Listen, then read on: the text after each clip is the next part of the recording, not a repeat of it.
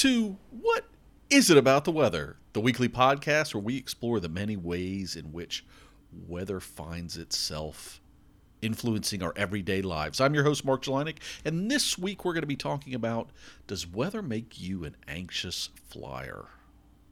Now, before I get too deep in the episode, let me say, if things sound a little different, if you hear a little background, construction noise, or maybe even if the room dynamics make things sound in the microphone a little bit differently, just let you know in advance, I'm recording in the mobile world, out on the road this week, and we'll get to that in a second. But before I do, let me say I hope you have had an enjoyable week since we last talked, and in some way, as always, there's been a piece of weather that's touched a piece of your life in an interesting and maybe a different sort of way than usual. Now, for me, our main topic really has a lot to do with what my kind of intertwined focus was this week if I take a look at weather and the role it played. As I made that journey that many of you know I've made many times in the past from the northern hemisphere to the southern hemisphere, and it's interesting, certainly I went from a warm, thankfully not too hot summer to the cold environments of my South American winter that's going on right now. Kind of cool days, chilly nights, even some rain in the past couple of days. But what's always interesting and tricky for me is I'm someone who, does look at weather maps and what's going on.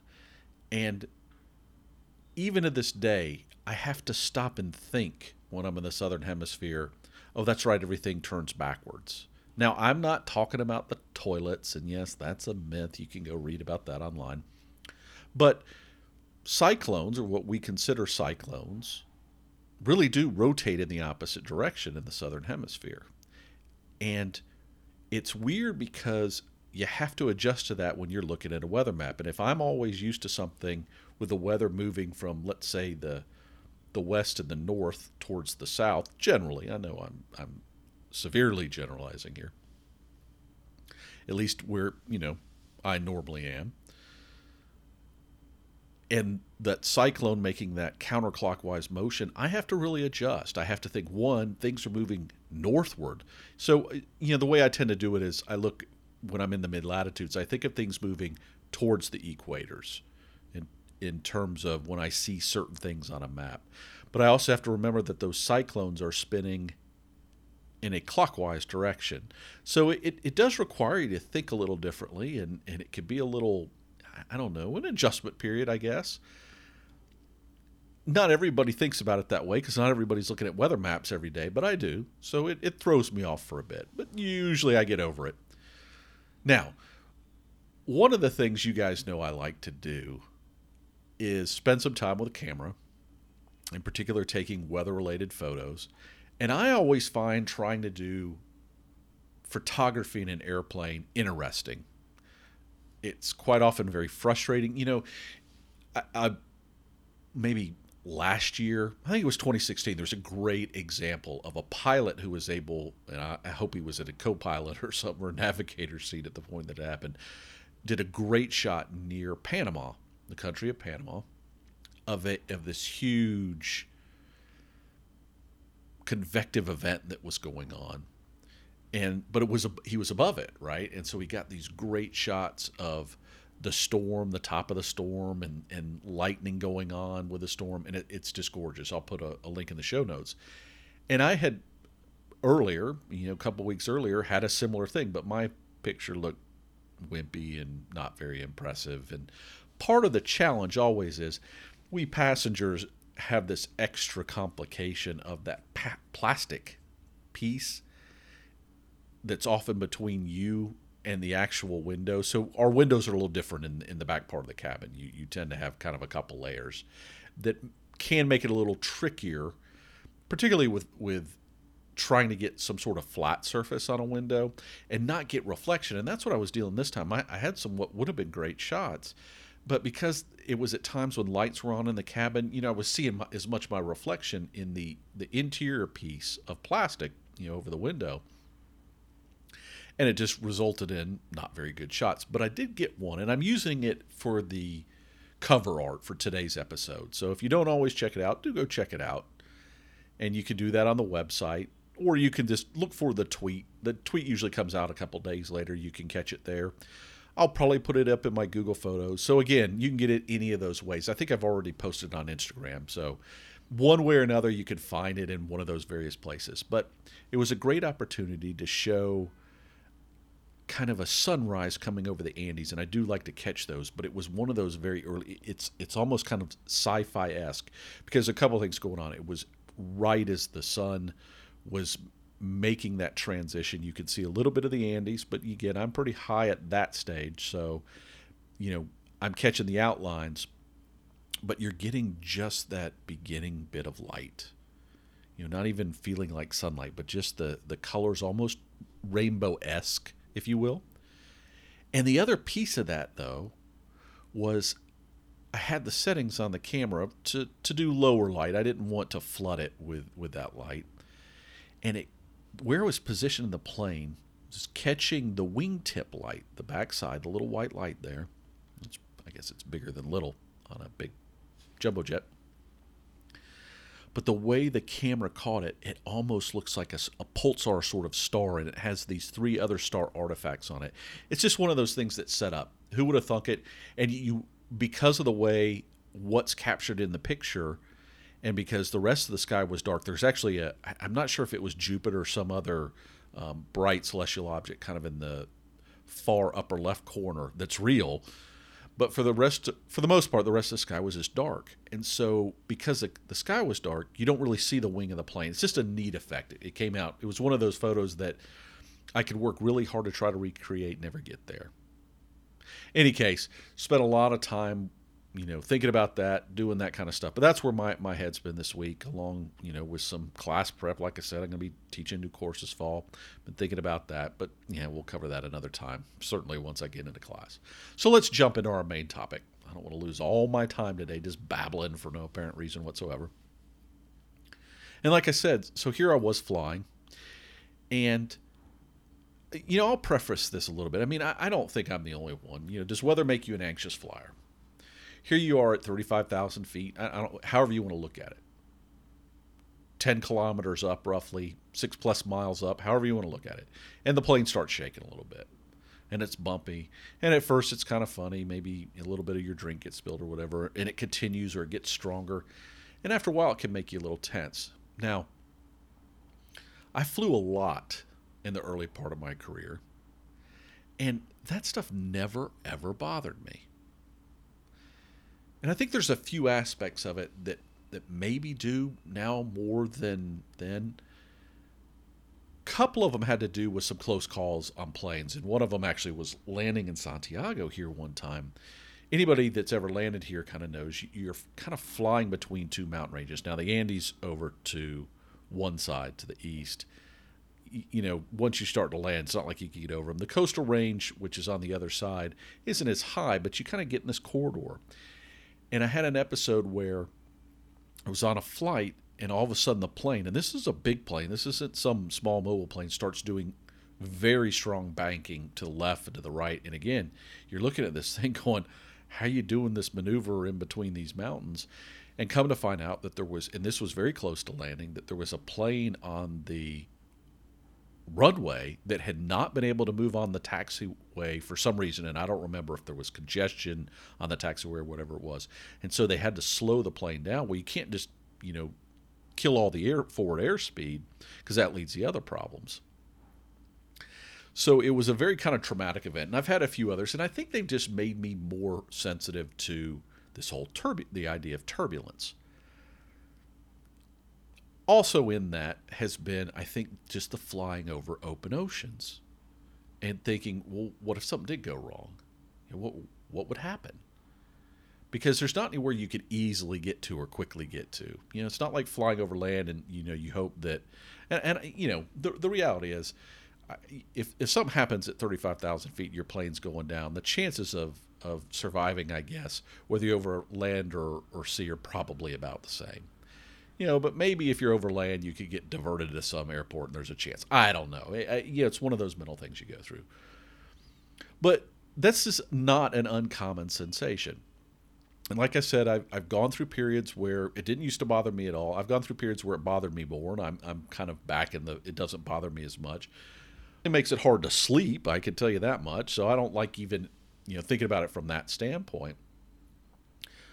But it was interesting when I was doing the search on this topic that one of the first things that came up was a fear of flying kind of series. Somebody who, that's what they sell, right, is helping you learn to overcome your fear of flying. And they've done a couple of podcasts on the topic. And the reality is, each year, billions of people fly around the globe. Billions. It's over 3 billion a year now around the globe. And hundreds of people are hurt by turbulence. And this is not planes going down by turbulence either. This is just hurt in flight, right? Because the most part, at least with larger planes, turbulence is unlikely to ever cause you to have a crash. There's a lot of reasons behind that idea. Now, this is what we call clear air turbulence. You're not in a storm or anything else. You're just going along, and all of a sudden, you get jolted. And, we could talk for a long time about what's causing this and, how air moves up and down. And, we get this whole thing of air is really a fluid. But as you can imagine, it doesn't always move at the same rates. And you can understand that. It's not, overly complex. But turbulence is driven by those inconsistencies. Air's not always moving at the same speeds, up and down, get jolted by some. Heat of the day usually is a contributing factor, or the changes in temperature for that matter, heating, then cooling, etc. So those sort of things can happen. But that airplane that you're on, again, if it's a commercial airplane, has something that's called positive stability, in which it always goes back to a normal state. And this is why, in the interviews of these fear of flying schools, you'll see they interview pilots, and pilots, their goal, the reason to avoid turbulence and why so much effort is put around it, for the most part, is it does make people uncomfortable. And so the goal of changing levels, and you may hear a pilot say, we're trying a different altitude or whatever it is more for you than it is for the plane. Because I can remember a flight. I had this flight, 30 years ago, 25 years ago, let's say. And it was on an old Lockheed plane that was still in flight at that time, an L-1011. And that plane, I could have sworn the flight that I was on, it felt, if you looked out at the wings, it looked more like a pterodactyl, some sort of flying, I don't know. Are you kidding me? Wings shouldn't move like that. But the reality is these planes are built to handle these things. So for the most part, when you're up there, your plane is never going to experience the thing those planes are built to really handle. The tricky part, and I think this is where there's a couple other things that I think come into play here. One is, I think part of the other reason it makes people unnerved a little bit is you're not in control, right? If you drive a car, you may be a passenger, but quite often you're driving it. But so many things in life, we're in control of that situation when we're being moved around. But you could say the same thing on being in a really fast car that you're not driving, or a train that's going really fast around a turn or something. It may make you uncomfortable because you realize that in the heat of the moment, if something were going on, it wouldn't be your decision as to what happened about it. So I don't think it's just the jostling. The jostling can be annoying, but I don't think that's it. But I think the other thing that comes into play is this idea of, how's this plane in the air anyways? Right? Here's this big, heavy metal container with people and other stuff in it. How in the world did it get off the ground to begin with?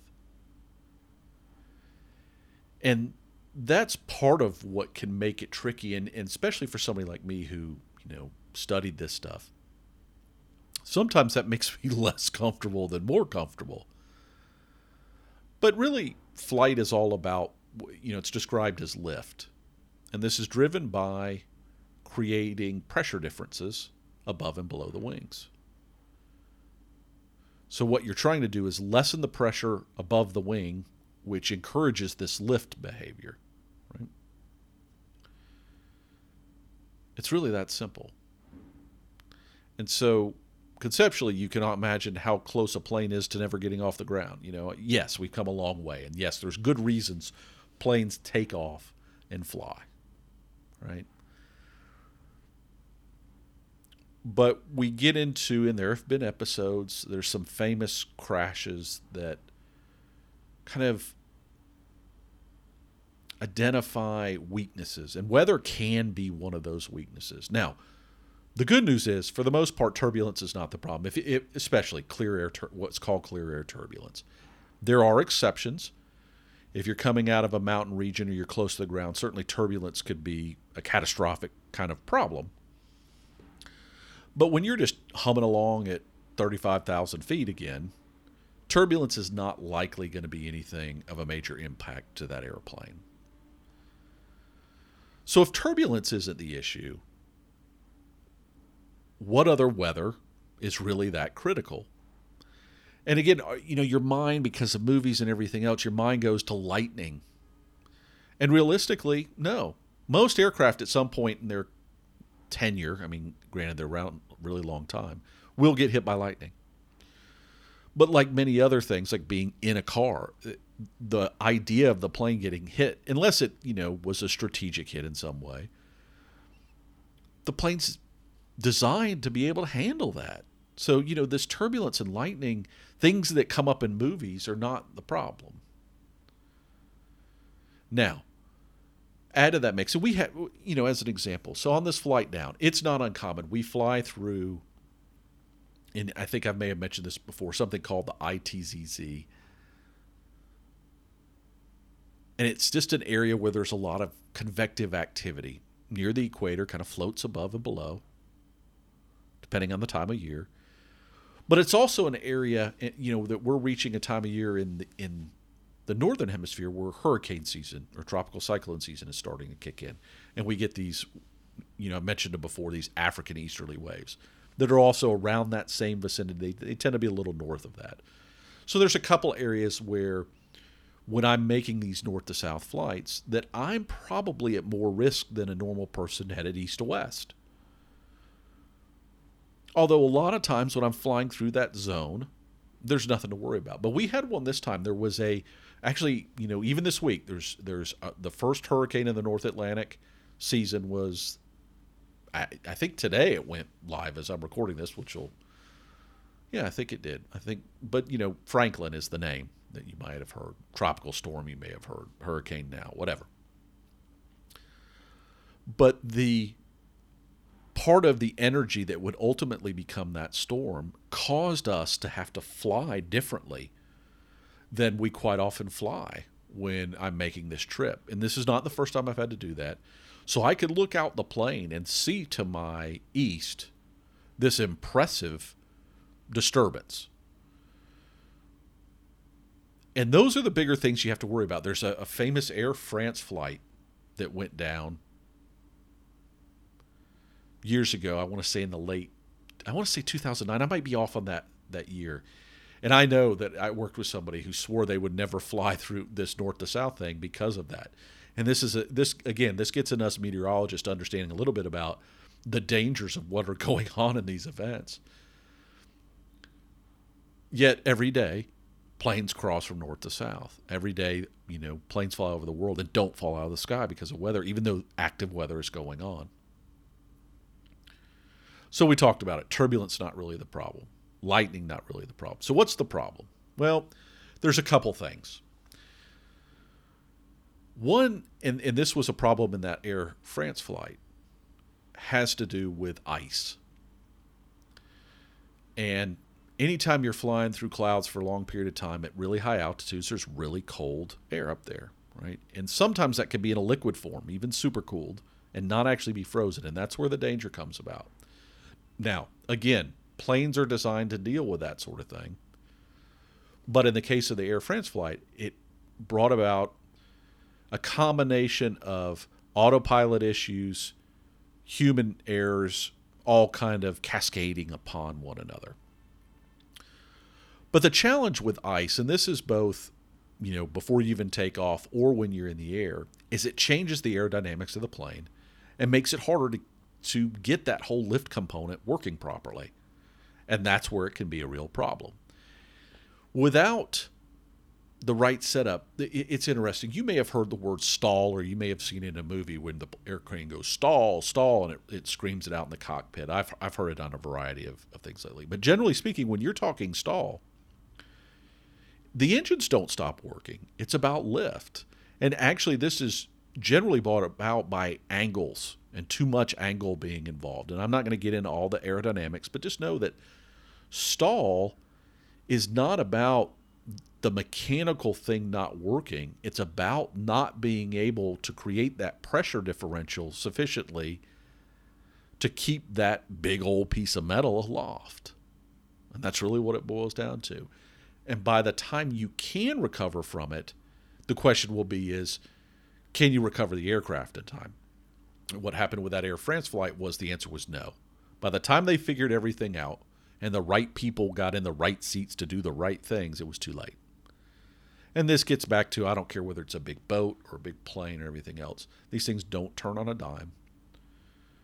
And recovering, when situation is already at hand, you just may not have the time to do it. So that's one. The other thing is wind. And not so much wind itself, but changes. You've heard me talk about this again and again and again, and it's about anomalies. It's about shifts to the normal. So if you've got this big tailwind going on and blowing you, and it's blowing the plane consistently, great. You get to where you're going quicker. Airline uses less fuel. They're happy. But the challenge is when you see wind coming maybe from a different direction, or all of a sudden it shifts, those are the challenges that tend to come into play. Thunderstorms certainly can drive that sort of problem. Turbulence, you tend not to get that vertical motion as much in just clear air, and that's why clear air turbulence, like I said, is not generally the thing to be worried about. But the reason convective events become problematic is it becomes a combination of things, right? Yes, lightning could happen. Yes, precipitation could happen, and those have a chance of causing problems. But this lack of visibility, the rotation potentially going on, even if it's not tornadic or anything, but we've talked about a little bit about how these storms, it's not like just air moves up and down. Air can move at different angles, okay, relative to speed. So we get these shear type scenarios that set up. But what it all means is they'll consistently, and that's where you start to get worrisome. It's not moving up or moving down consistently, or all of a sudden there's a sudden burst or gust that's different than what had been going on, and it catches somebody off guard. But no matter how you slice it, generally when you're flying, once you reach a cruising altitude, you're going to be more likely okay, because even if something does happen, there's time to recover from it. So if you look at weather as a whole and say, okay, what part of flights, accidents that happen are weather is either the cause or a contributing factor. Now, it depends on which studies you look at and everything else, but roughly 15 to 20% of the time. Now, that's not nothing, right? Now, the good news is, and I don't want to scare everybody to death here, on average, the amount of people fatalities in plane crashes continues to diminish. It was at its peak, I want to say, in the early 70s. And now it's down to something on the order of one death per 10 million plus. I mean, it's like 11 or 12 million now. Now, that can be hard to equate to other things. I mean, car deaths are different because they tend to do it in miles driven and that sort of thing. But just know that it's a fairly, very low number. Now, doesn't mean it's zero. So that's, I don't want to try to sugarcoat it either. And Weather can contribute, like I said, somewhere to 15 to 20%, depending on the types of planes and other things that you look at. But again, cruising altitude is usually not where the problem is. It's more likely to be when you're close to the ground. So either in landing or takeoff. And the interesting thing about it is, and this gets back to the kind of the fear of flying, is do you have more fear when you're way up in the air or when you're close to the ground? Because I've always kind of looked at it and go, oh, we're almost to the ground. It'll be okay. But that's probably not the way to think about it if you want to properly rate your fears. Because what really happens is these same things, in particular this wind, and they've redesigned airplanes because of wind shear, right? Could literally flip a plane as it's landing. And if you've ever looked at planes, when they come in, they don't always come in straight. And again, this has to do with the setup of winds, etc. Now, if I've got a pilot out there who wants to correct me, certainly I'm oversimplifying things, and I know that. But if somebody has better thoughts of a way to convey this, don't hesitate to write in and let me know. But that same thing, I mean, you could have a sudden downburst of wind or a gust that blows a part of the plane into a position that's not appropriate for putting that plane on the ground, or something that happens in takeoff. So just keep in mind, if you want to rate your fear factors, don't be worried when you're up at 35,000 feet due to weather. It's not the time to be worried, generally speaking. But ice and wind are much bigger issues than clear air turbulence or lightning or the things you think about when you hear about movies going on. You've seen it in the movies. It's more likely simple things, little pieces of ice that lead into ice sheets forming on planes and the de-icing not working properly, or it being in a type of plane that doesn't have a de-icing system built in. Or in contrast, and more likely, it's winds behaving in a way that is either too strong or not behaving consistently, being anomalous. Any case, Desprez year airplanes, very low. Even a lower percentage of that's due to weather. So get up in the plane, don't worry about it too much, and just realize that all that bumping is just a little bit of bumping. Don't let it get to your brain and somehow turn you into create something in your mind that it doesn't really need to create. And, maybe take a look at this fear of flying stuff. He recorded a couple of podcasts with pilots where he actually interviewed them and talked to them. So take a listen. Might be interesting. All right. I can't not talk about planes and not get into contrails and chemtrails. Now, breathe a little heavy there. Chemtrails are what is proposed that governments are doing to change something, either their population or whatever. I don't subscribe to that theory. I understand where it comes from. Like I said, I'm all for a conspiracy theory, but I'm not going to talk about that component today. We are going to talk about contrails. And contrails, a good way to think about it is just a plane creating a cloud. And there have been opportunities, in some cases, to study that and try to understand. I mean, you're creating clouds, and it does change the atmosphere and how it interacts with radiation coming to the Earth. So you remember we did an episode a while back about Wi-Fi and whether weather was impacting your Wi-Fi or whether your Wi-Fi might be impacting weather? It's the same thing here. So the question is the weather impacting the plane, or is the plane impacting the weather? That's a real thing. So weather does have this relationship, and we may come back to it sometime in the future. I wanted to kind of touch about this sort of, anxious flyer element today. But speaking of future episodes, I heard from Jack, longtime listener and a frequent contributor, thoughts and ideas, and I appreciate that, Jack. And he suggested, he made this comment about me running out of topics. And the good news, Jack, is I'm not about to run out of topics. I may not always cover topics that everybody wants to hear about, but I'm not short on topics. Although, you know, there are drier spells where things either I'm not hearing from people or things are not coming to my mind. And something he brought up though was, you know, we do this bit of history, right? Pick a history event, and I'm hoping to find a good. I still haven't found a good South American case of weather changing history, and he suggested just significant weather events, you know, and talking about them from a historic standpoint. And I kind of threw back at him that, you know, I may do that, as we talked about during July, about some new formats, maybe at times doing shorter segments, and I may do it as one of those segments. I don't know that I'll do full episodes about it, but let me know. Let me know what you think. You know, reach out. What is it about the weather at gmail.com or whatisabouttheweather.com/contact, and let me know what you think. You know, would that be a good idea? Something you would like to hear more of, those types of things? I know I always get good responses on the episodes that are about weather changing history. So if you want to throw some thoughts or ideas about that, or any thoughts and ideas, just let me know. But with that, I think we'll take this time to wrap up. And you know the drill: RSVP, rate, share, validate, and pledge.